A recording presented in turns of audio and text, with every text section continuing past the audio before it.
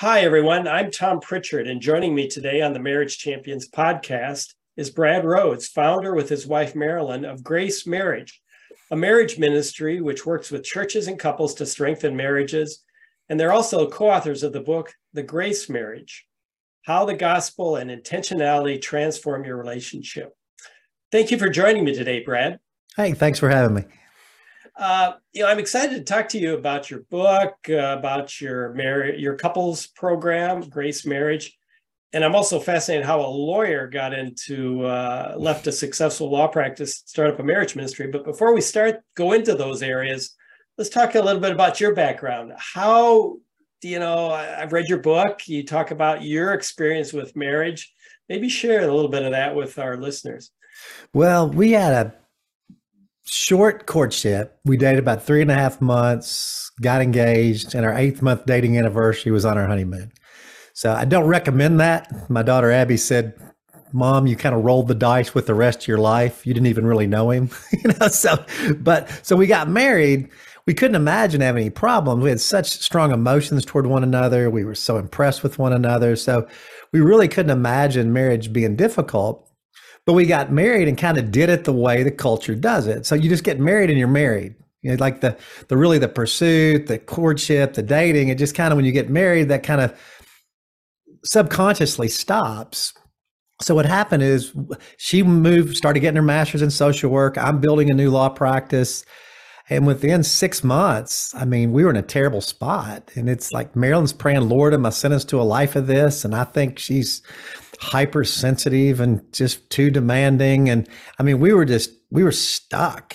So we got in a bad spot quick, but nobody ever told us that you have to really invest in marriage for it to go well. You have to make time for it. Here's how you do it. That's one of the problems in culture. Is like you get married and it's supposed to just go well. And the problem with the church is that we would do premarital, get them married, and it's just supposed to go well. And if the church hadn't figured out that that doesn't work by now, I don't know anything I can do to convince them. Yeah. So what got you unstuck in a sense, or got it turned around? It was a 2-step process. Okay. Step one, Marilyn, it's like almost heard the Lord say, "Marilyn, I'm enough for you." So like Marilyn came to me and said, "Brad, I don't need you." And when she first said that, it really kind of rocked me back. Cause I'm like, where's this going? Is this going south? And she said, "And I want to ask for your forgiveness." She goes, "I've been asking from you what only Jesus Christ can give me." She goes, "Jesus is sufficient for me. He's sufficient for my beauty, my security, my happiness, my joy, my everything. I don't need you for that." She said, "I will love you as my husband and I'll be your godly wife, but I'm off your roller coaster." So our marriage went from really kind of rocky to stable because Marilyn's like, "My hope's in Christ, my hope's secure, my hope's never changing." And it's not Jesus plus Brad, Marilyn can have an okay existence. It's Jesus is enough. So Marilyn became extremely secure and our marriage stable. I still wasn't a good marriage because I'm still going full send all in, trying to build a law practice and not paying her any attention. But then the Lord broke me, and the Lord had an uncle that forced me to go to a marriage conference. And I say forced, I mean forced. And I went and I heard, "Love your wife as Christ loved the church and gave his life up for her." And I was asked the question, "Brad, tell me how you give up your life for Marilyn." I didn't. I played in softball leagues, basketball leagues, volunteered, did the law, but I didn't give up anything. I was doing basically what I wanted to do. "Brad, live with your wife in an understanding way." Do you just sit and listen to her heart, get to know her? No, I'm rude. And the scripture said, "Don't be harsh with your wife." And I was sarcastic and harmful. And the Lord just took me out from the knees. And it may have been when I was saved, but I came back to Marilyn and said, "Look, I see why you were crying so much. I see why you're so upset. The only thing that's going to be different is everything." And I just committed that, every week we're going to go on a date. I'm going to prioritize her. I'm not going to put the law practice ahead of her. And from this point forward, we're going to have a great marriage. And by God's kindness, that's been the case. Mm-hmm. Well, let's turn to your book, The Grace Marriage. And you talk a lot about the term grace. How would you define it? What is grace? Grace is the gift from God, in which is our only hope. Yeah, it is the forgiveness of sins. Is unmerited favor. It's love that's given to us that wasn't deserved. It's ongoing blessing and good that we have no right to, that's just giving to us as a free gift because we have a Father in heaven who just chose us and loves us. He doesn't choose us and love us because we're so impressive. He doesn't choose and love us because of our performance. He doesn't choose us and love us because of our potential. He just adopted us as sons and just gives us grace, forgiveness, favor, all unmerited. What what does a grace marriage look like, and how might that differ from other approaches, maybe in the Christian world even? That's a great question. So think about it. So the way I just define grace, okay, how are we called to love one another as we've been loved, right? So we're to love one another as we've been loved. So I'm to love Marilyn as Christ has loved me. So I'm to give her the grace and forgiveness and kindness and unmerited favor and love. I'm to give it to her as a free gift of grace, just like God gives it to me. And if you look at Romans 6:14, it says, sin will have no dominion, mastery, or control over you. Why? Because you're under grace, not law. So struggles and sin and the difficulties of life, they don't have to have control over a marriage if that marriage is under the grace of Jesus. Now, practically speaking, I come home, I'm stressed from work, and I'm distant and cold from Marilyn. Marilyn pursues me and loves me and gives me kindness. I come home and our 5 kids have sent Marilyn to the edge of the nut house, and she's upset and everything. And I'm calm and I'm kind and I love her. I'm loving her not because she's treating me well.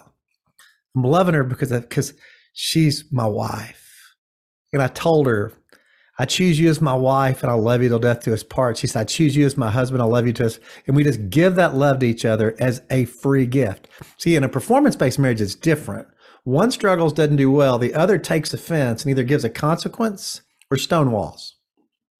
Well, if that's the way you're going to act, boom, I'm just going to withdraw from you. That scripture in Ecclesiastes, pity the man that falls and has no one to help him up.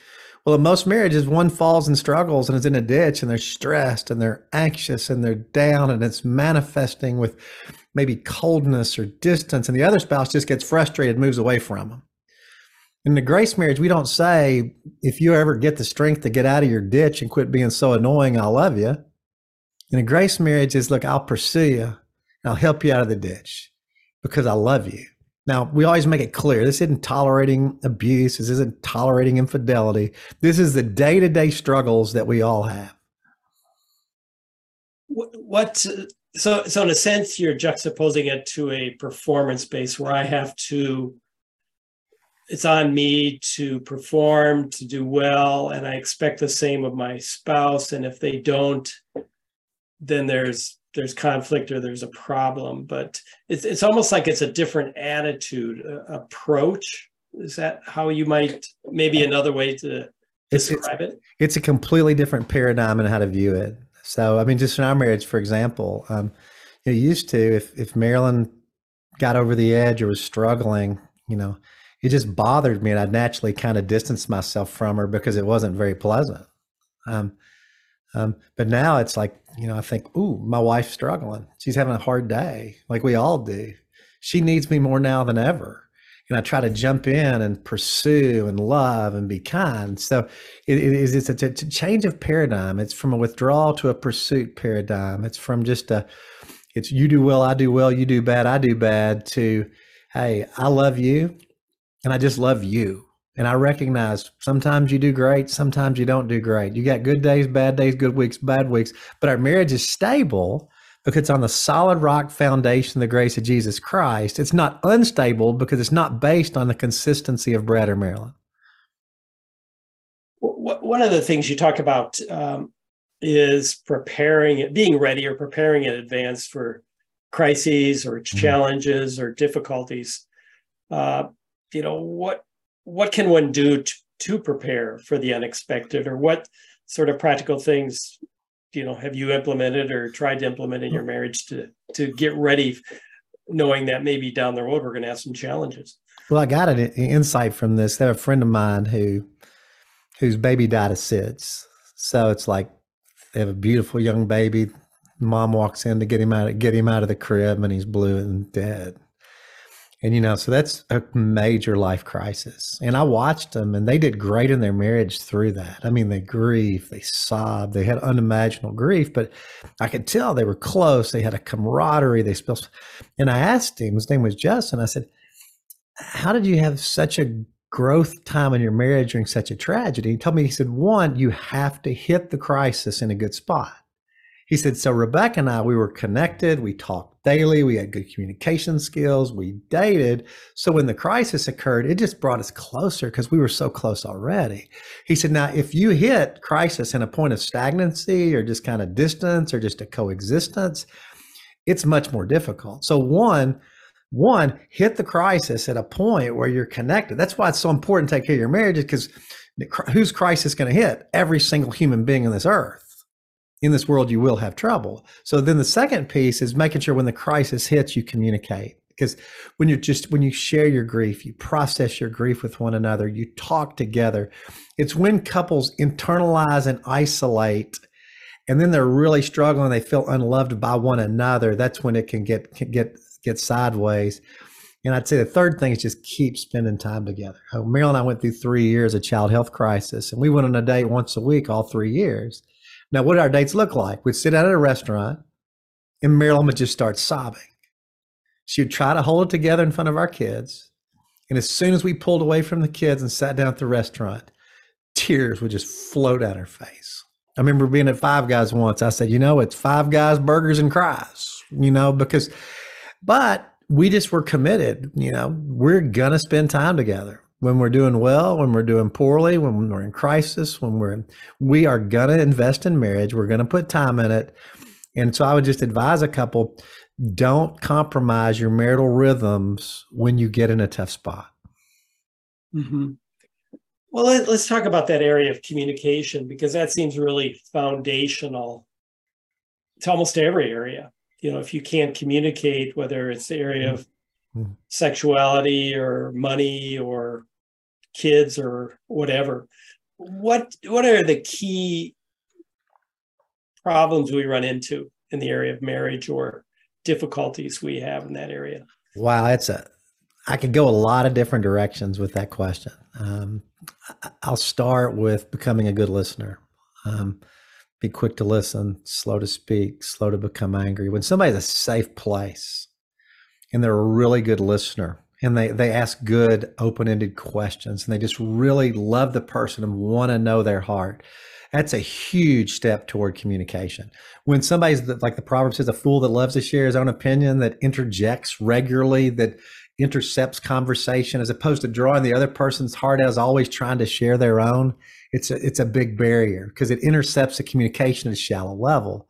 So I'd say one, being a good listener, and then you also have to be a good sharer. You can't just internalize everything and not share your heart with your spouse and be close to your spouse. And a lot of folks grew up in generations or with families that didn't really share emotion, that didn't go into that stuff. That's me. It's unnatural for me to share emotion. I'll talk about the St. Louis Cardinals and the Kentucky Wildcats all day. Well, not the Cardinals this year because they're terrible, but most years. But when you get to more deep stuff, I tend to want to avoid it because it feels unpleasant. But in communication, if I want to be close to Marilyn, I got to give it all to her. I've got to force it out there and say, baby, here's my heart. I'm giving it to you as a gift of grace. I know you want to be close to me. And then the third thing, so one, listener, two, share, three, cell phone. It is the great obliterator of deep communication because most conversations don't go 2, 3, 4 minutes without somebody checking a text or responding to a text. So the communication never has a chance to go deep because it's intercepted. It'd be like you and I talking, and every 2 minutes, somebody says, hey, Brad, let me ask you a quick question.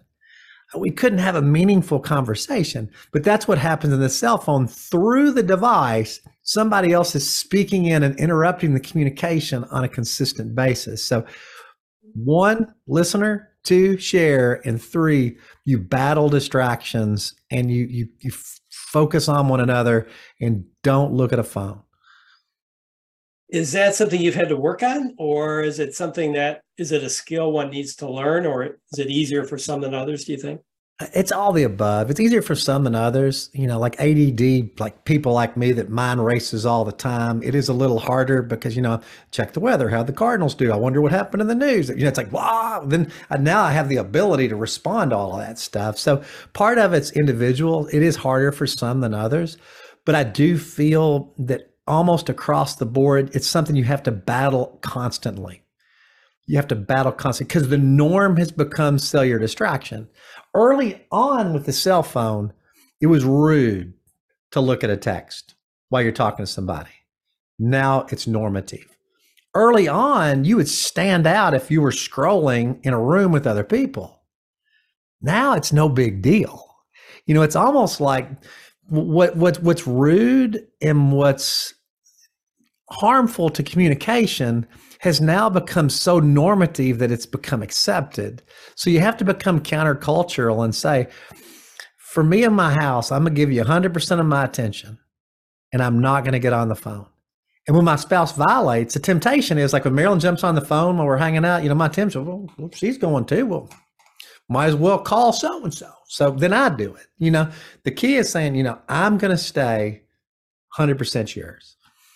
Okay, great. Well, let's look at a couple of areas you delve into in the book, in addition to communication, criticism, things like that. Money is always one, sex, sexuality. Are there key points or things you would point out to people? Maybe they tie into the communication thing, but even beyond that, to places, aspects of those issues, which if people get those right, it'll help improve their. Well, it's live with each other in understanding ways, what it says in 1 Peter 3:7. So it's like if your primary goal is to understand the other, it tends to go pretty well.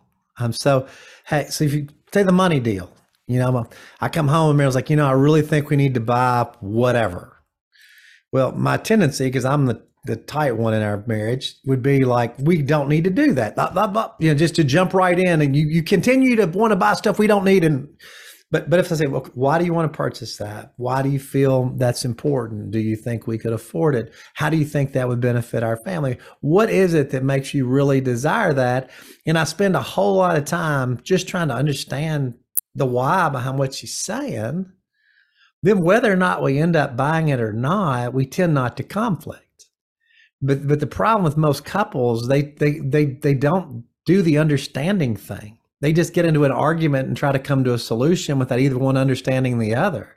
And then Meryl says, Brad, why are you stressed about finances? Why does it bother you that we were buying this? Why do you feel like it's too much? And then I share, and when she shares fully and I understand her fully, and I share fully and she understands me fully, generally compromise or solution's not hard. Where we get off track is when she says something and I instinctively react and share my opinion. Like that scripture says, the fool shows his annoyance at once. A fool loves to air his own opinions. On the flip side, even a fool's thought wise if you remain silent. I mean, Marilyn jokes the key to communication would be duct tape. Mm-hmm. What about the area of sexuality? Where does communication come into that, play into that area? And are there certain things people need to think about? In my view, sex and money are two of the areas that couples have the most difficult time talking about. Money, I think they have trouble talking about it because it generates conflict, because usually spenders tend to marry savers and people come in with different financial stuff. Now, as the sexuality piece, it's awkward. It's just like, for some of us, it wasn't just talked about a lot growing up.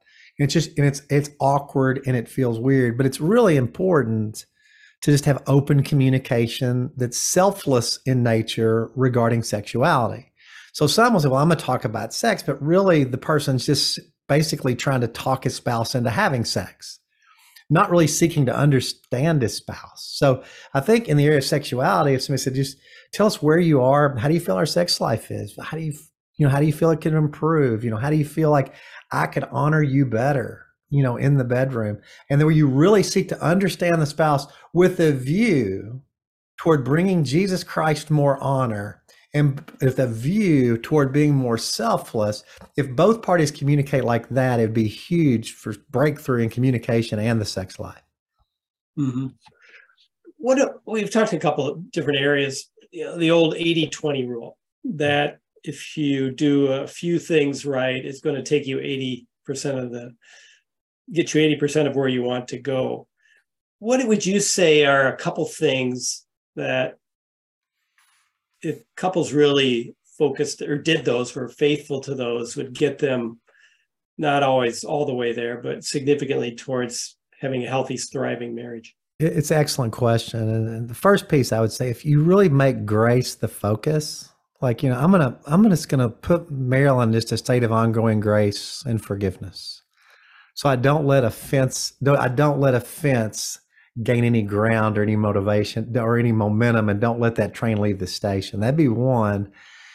In my experience, is couples that spend a lot of time together do well, Tom, and those that don't. I have not found many couples that say, we spend about 5 or 6 hours of undistracted time once a week. We go on a date once a week. We talk each day, but I don't know what happened. We're really struggling.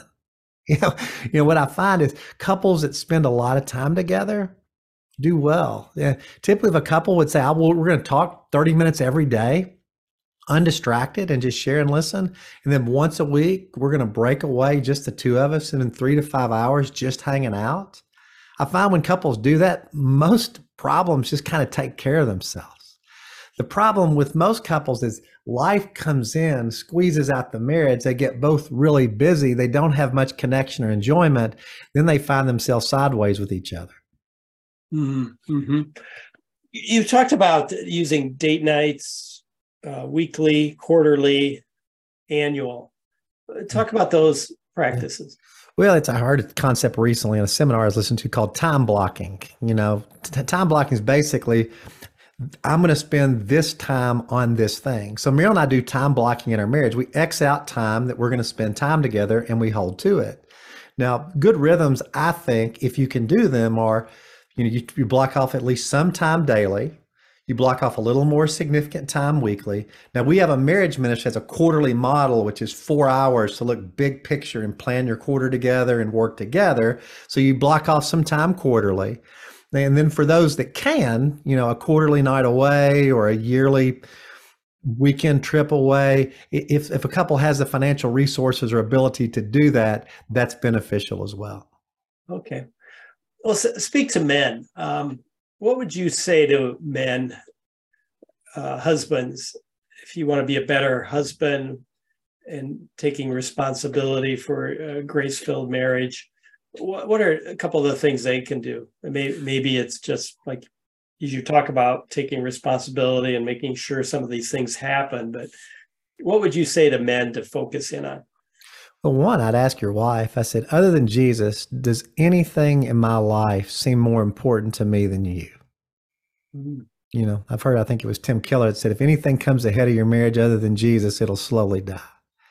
So whether it's ministry, whether it's work, whether it's exercise, whatever, if it slides up ahead of the wife in your priorities from a time investment standpoint and from like what you prioritize, if we start to ask her that question, and then just because you're okay or fine with the marriage doesn't mean it's okay or fine.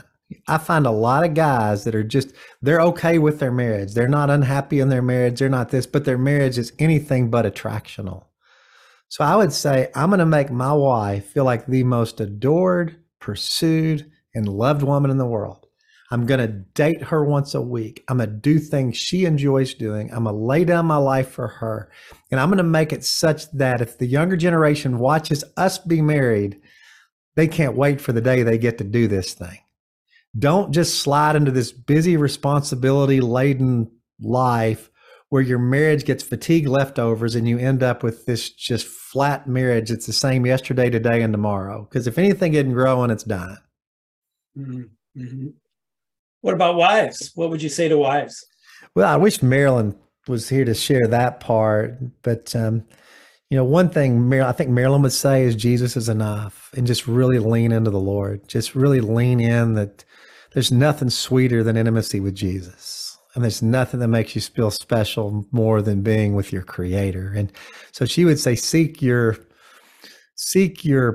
security from God, not your marriage or your husband. And two, I think Marilyn would say, just the same thing I would tell guys: pursue a good marriage. When I've gotten off track and things, and if I hadn't scheduled a date night, Marilyn steps forward and schedules it. She doesn't just go quiet and I can't believe Brad's not pursuing me. He didn't schedule a date night, does marriage for a living, and still didn't do it. Unbelievable. She did. No, she schedules it because she's like, our marriage is important. And if you're struggling and aren't doing the things you need to do for our marriage, I'll step forward and do it. So it's battle for a good marriage. Yeah, no, that's great. Well, let's turn a little bit to Grace Marriage, the ministry. You left a successful law practice. How did that transpire? Was it gradual, or all of a sudden you saw the light and said, I got to drop my law practice and go into marriage ministry? And how has it been? Has it been a pretty big leap? Yeah. Well, first, was it gradual or a sudden thing? It was both. Okay, so Marilyn and I probably 17 years ago started doing premarital, and then we started doing groups. And so we gradually got more and more into the marriage space, with no real intention of leaving my profession. Then I was in a coffee shop in Nicaragua on a mission trip. I don't know if it was the Lord or what, just hit me. This is what I want to do the rest of my life. And then as marriage pastor at our church, I saw we did premarital counseling and crisis counseling, but we had no strategy for the marriage.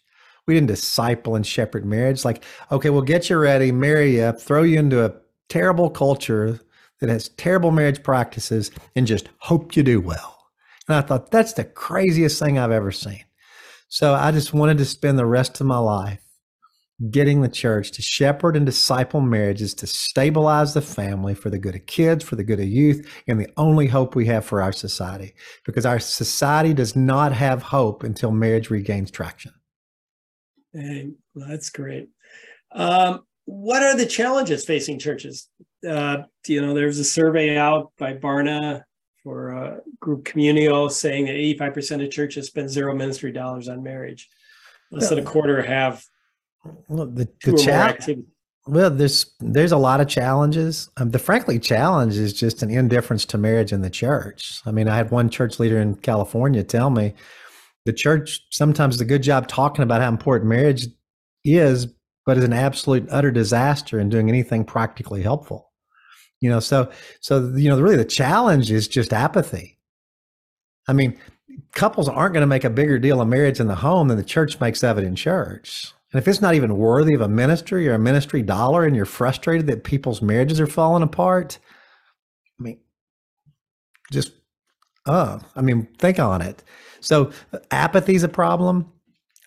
Pastors' marriages are a problem because you have a lot of busy pastors that don't have vibrant marriages, and it's hard to get them to launch marriage ministries and cast a vision they're not even experiencing. So if we could have a movement to bring pastors' marriages radically alive, teach them to realize the fact that having an amazing marriage is a qualification for your ministry, not something you're trying to balance. You have to manage your household well and everything else. And a pastor's wife should have the greatest gig in the church, not the most challenging gig in the church. So pastors' marriages, church apathy, I think, I don't know. It's hard for me to explain how you could put hundreds of $1,000s in children and youth, put zero in marriage, and think that's going to work from a family standpoint. I mean, you're never going to overcome family dysfunction with weekly children and youth programming. Yeah, God will move and you'll have some cool testimonies among children and youth, but ultimately the home they grow up in and that atmosphere, what's primarily formative. And so the challenge is getting churches to play the long game and not just play a game where we'll try to play the game as we're going to have the most attractional children and youth so we can put more butts in the seats, but we're going to pour into our marriages so we can long-term have healthy churches and a healthy society. What would you say to make the case to a pastor or a church leader about why marriage should be a priority? What would you say to them? Well, first, I would say it's without question the most important horizontal relationship we have. You look at Genesis, you look at Christ in the church, husband and wife. You look at Israel, throughout scripture, the theological richness of marriage. I think Julie Slattery said the Bible's basically the story of a marriage. And then if you just look pragmatically, what happens when marriages break down? Children, the youth, what happens financially? What happens emotionally? What happens? What's the wreckage that comes from those things? It's tremendous and tragic. And not to put money, resources, and ministry to prevent that, to help marriages thrive, I can't think of a better word than ludicrous. It doesn't make any sense. Because like one pastor in Atlanta said, if our marriages don't work, nothing we do works. He said, if our marriages don't work, our kids don't work, our youth don't work, our finances don't work. He said, why I haven't put ministry resources into the only thing, really the only ministry in our church other than prayer, that if that doesn't work, nothing else works. He said, I can't explain. Within a week, he was interviewing people as a marriage pastor. Mm-hmm. Oh, that's great. I'm curious a little bit, maybe a bit about the program. How, maybe give an overview of your program and how you came up with it. How'd you develop it? Yeah, it's one, I don't like calling it a program. It's really an ongoing ministry platform for the church. So we have 7 years of curriculum. We just equip the local church with an ongoing marriage ministry. So it's not like, because I find that programmatic things typically aren't transformative things because they have a beginning and an end, and then life slowly takes over and you slowly revert back to previous norm. So whether it's a conference or whether it's a study, they're good, but if there's not an ongoing investment, it's a high point where it's kind of, I call it like a steroid shot in the butt. You know, you get a big high from it, you feel better, but then all of a sudden life pulls you back in. So what we do is we provide that ongoing ministry platform, everything a church needs, from curriculum to video to promotion schedule, everything they need. Now, the concept came from business coaching. So when I was in the law practice, I was in strategic coach, which Dan Sullivan started. And their model was once every 90 days, get out of your business and work on your business. So once every 90 days, what's going well, what's not going well, seize on what's going well, address what's not going well, and make sure you're charting out the next 90 days well. So every 90 days, I go back to business coaching. And I'd stop and I'd get out of my law practice and work on my law practice. It helped me with hiring decisions and vision and client experience. And in that quarterly business coaching model, our law practice probably doubled or tripled in 5 years, and my work week was down to about 35 hours a week. And then it hit me, why wouldn't that work in marriage? What if once every 90 days you got out of your marriage and you worked on your marriage? You planned your 90 days together. You celebrated wins together. You revisited the grace of Christ. What issues do we have we need to work through together and make sure they're not getting away from us? And I found if couples would do that every 90 days and follow through with their plan, it would be utterly transformative. So that's a little about where it came from. So we have seven years of quarterly guides, which is 28 different quarterly guides that churches can just have an ongoing marriage ministry platform. Now, there are other methods of methodology. We can do it once a month. You can do it in small groups. You can do it in Sunday school or Wednesday night. But we have the quarterly, and then we have the monthly. Then we have the small group model. Yeah, describe. Do you think do you lean towards the quarterly? You've talked about that, but you say you also have the monthly. I guess I could see with the quarterly, it's maybe more intensive, and it maybe. But yet if a couple misses it once, or is it something they would do on their own if they can't make it? Or I've got a quarterly bias because I've been in quarterly marriage. I've been going to our quarterly marriage sessions since 2012. And it's so nice because I get to hear Marilyn tell me, Brad, here's what I don't think's going so well. And then I get to work with her to address it. And she gets to hear, Brad, here's what I don't think we need to address it. So we leave connected, excited, with a plan going forward. It's like we step out of life and just make our marriage a star of the show for 4 hours, reconnect, get excited, get something. So I have a quarterly bias because it's worked so well for us. And just that 4 hour period's a long enough period where I really kind of check out everything else and just totally check into Marilyn. So so I've got a quarterly bias. Now, a lot of people love the monthly. A lot of people love 6 weeks in the spring, 6 weeks in the fall. Now, you do the quarterly, don't miss. I mean, we X out those dates and we don't miss it. So usually missing it's a choice. I mean, barring somebody dying or, something crazy, I mean, I just time block that time out and I just don't schedule over it. It's not that complicated. It's just for most marriage only gets time if nothing else comes in over it. And we've got to flip that. I tell people schedule your life around your marriage, not your marriage around your life. Mm-hmm. So then you like the time that you've got those 4 hours. What happens in those 4 hours? Is you say an alternative is a small group. So this isn't a small group meeting for the what happens. I'm in a group during the 4 hour session, but what happens in those 4 hours, I'm taught a short session. Then I have time to think about and write down how it applies to my context. Then I have structured communication with Marilyn. So she'll share, I'll share, and we'll have real structured communication. Then we'll have some group dynamic, but the goal of the day is all that structured time that just Marilyn and I are talking together through the issues the curriculum brings to our attention. Mm-hmm. And how would the small group model work? Is that a different approach? It's a similar approach, but instead of having like 6 sessions over a 4 hour period, you only have 1 or 2 sessions during an hour and a half period. So it's just delivered in smaller bites. Similar curriculum, similar model, just delivered in smaller bites at different intervals of time.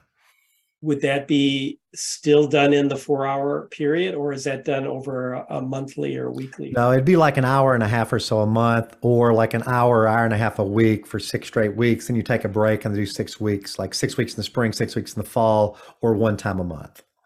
Okay. What is the content? Is it the same every quarter session, or I mean, yeah, what's it look like? Content changes every quarter. There's 28 distinctly separate participant guides. Now we revisit healthy marriage rhythms with different types of lessons and scriptures, but the content changes every quarter.